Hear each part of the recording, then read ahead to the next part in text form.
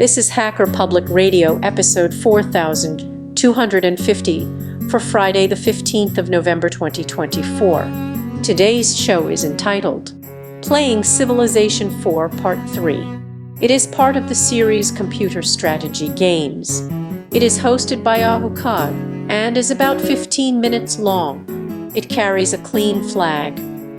The summary is, we continue our look at the mechanics of this game.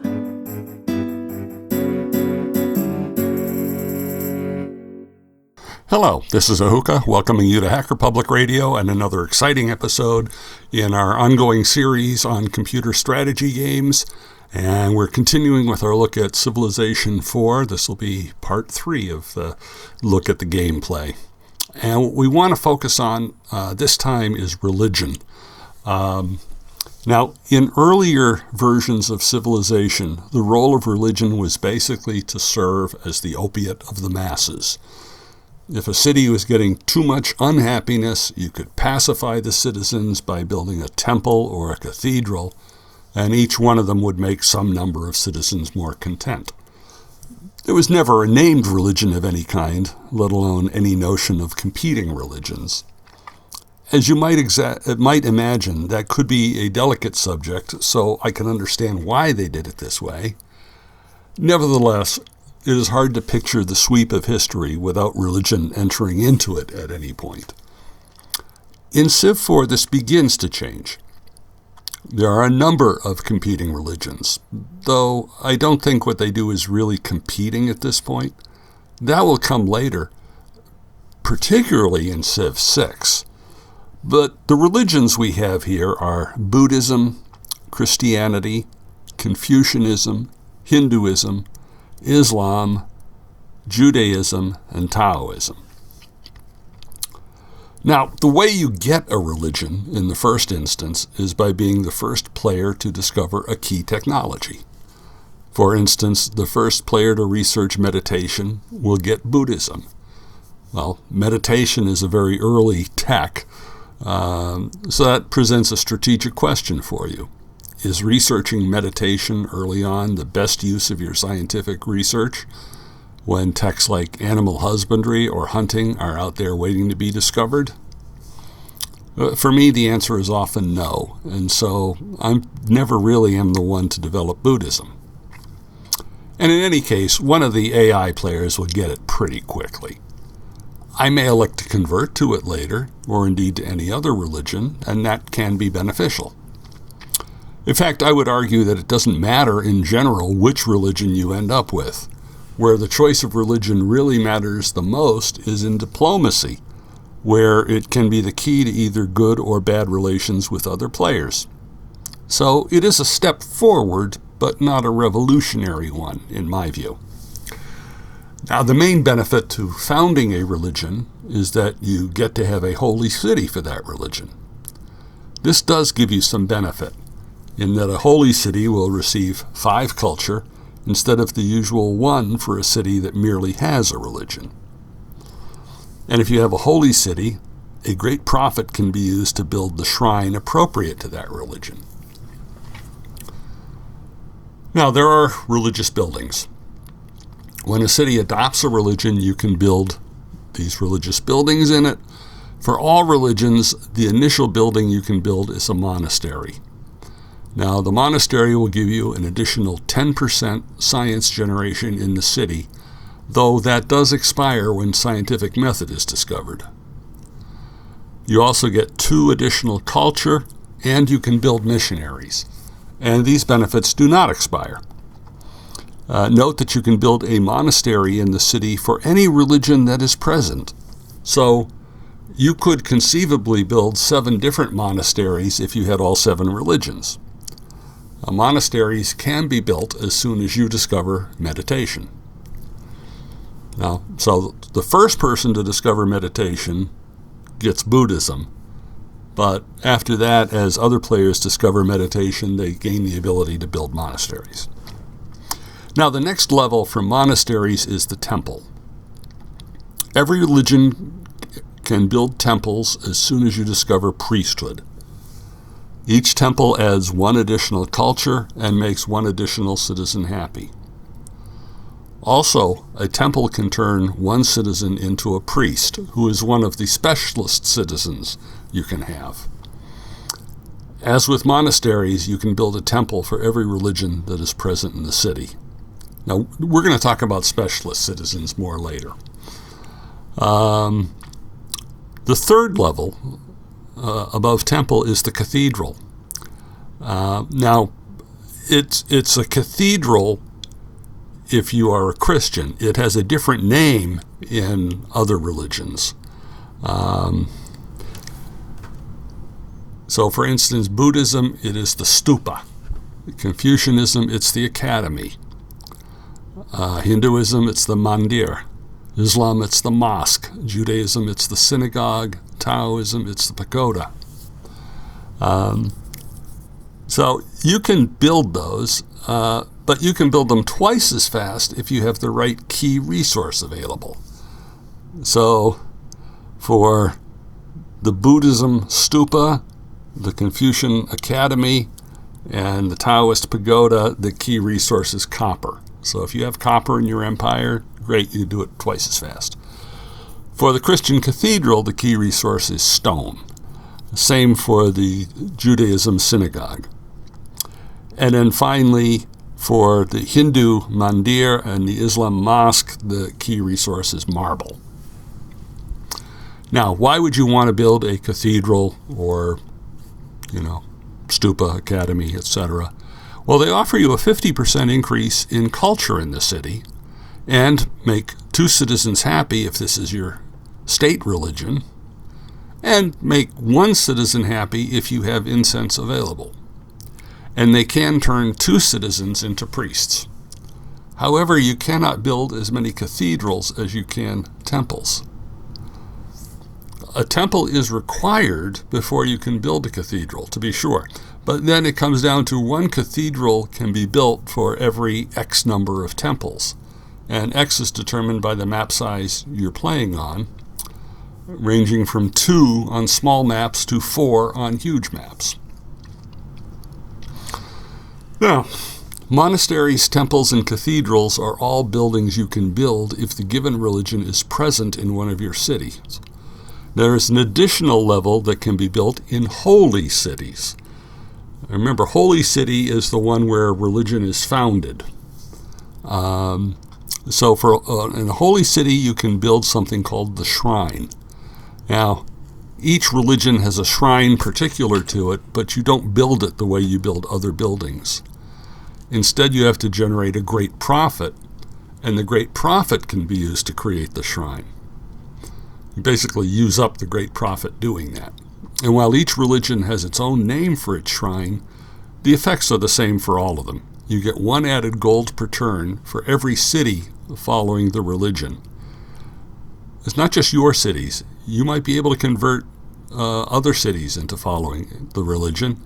And when we say a city is following religion, we just mean the majority of the inhabitants are following that religion. And then, of course, having the shrine will itself help you to spread your religion. And a shrine can turn 3 citizens into priests. Now, spreading your religion. If you have invested the resources into building up your religion, you'll probably want to spread it. You can do this in several ways, but one of the first ways you can do this is with missionaries. You can train missionaries as soon as you build a monastery and send them out to spread the good news. There are 2 other ways religion can spread, though. One is through diplomacy. When 2 players are engaged in diplomatic discussions, one of the agreements that can result is that one player adopts the other player's religion. This will increase the closeness of the relationship in general, but can also happen when there is a marked power imbalance, such that a strong player can bend the weak player to his will. But if you had never adopted a religion because you focused on other things, it might be advantageous even if you're not a weak player. In addition to building the relationship, it would unlock some development paths if you wanted, for instance, to build more temples. There's also automatic spread. If there's trade access between your holy city and another city that has no religion present, there is a chance for your religion to spread to that city. Or conversely, you might discover that one of your cities just adopted a religion from a neighboring player, and that might be an example of automatic spread. The chances of this happening can increase if the cities are close to each other, and will further increase if the holy city has a shrine present. Now, the other way is to train those missionaries and send them out to spread the holiness to those heathen savages, or even to any of your own cities that don't have a religion yet. A missionary is a non-military unit that has no military strength, but otherwise can move around, see things, and so on. And when it enters a city which does not have the religion of the missionary, a button shows up to spread religion. This will not necessarily have the same result each time, since there is a probability of success based on whether it is your city or another player's city, and also based on how many other religions are present in the city. And regardless of the outcome, if you choose that spread religion option, the missionary is consumed and eliminated in the spread attempt.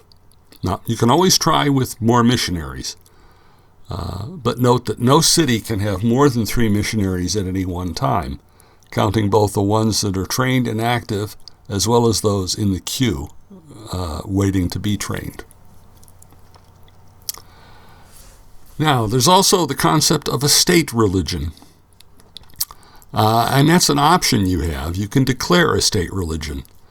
Now, an example of this would be England, where the Anglican Church is the official state religion. You can do this if you have one or more cities following the religion. And this can give you additional benefits. Each city following the state religion will have 1 additional happy citizen, or 2 additional if you have a cathedral of the religion present, and will generate 1 additional culture per turn. But in addition, you can have added effects from certain civics and wonders.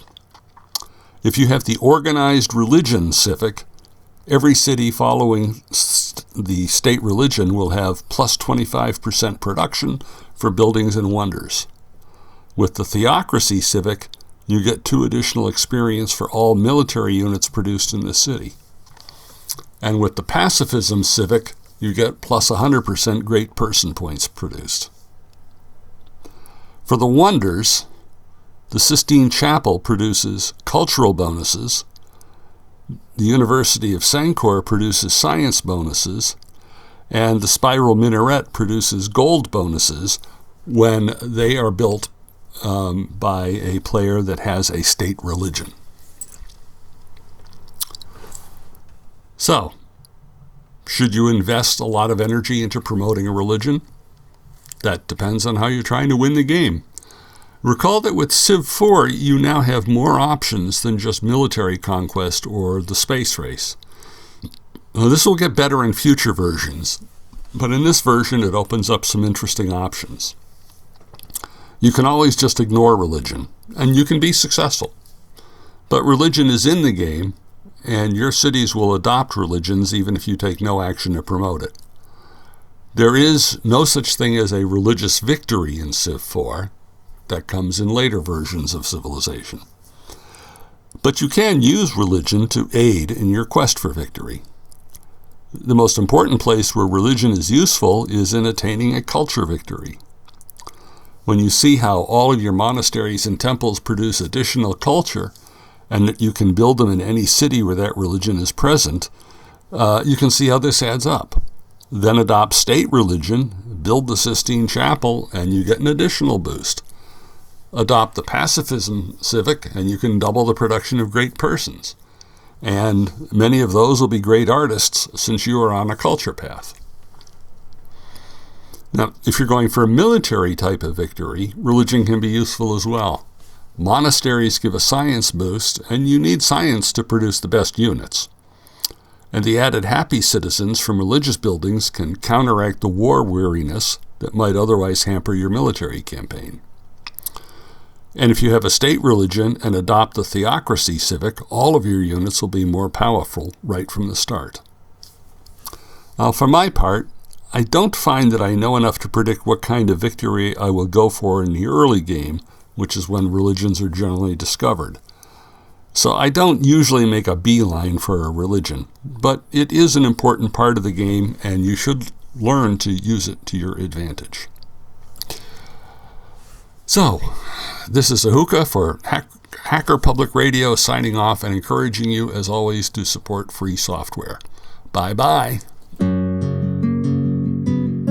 You have been listening to Hacker Public Radio at hackerpublicradio.org. Today's show was contributed by a HPR listener like yourself. If you ever thought of recording a podcast, then click on our contribute link to find out how easy it really is. Hosting for HPR has been kindly provided by anhonesthost.com, the Internet Archive, and rsync.net. Unless otherwise stated, today's show is released under a Creative Commons Attribution 4.0 International License.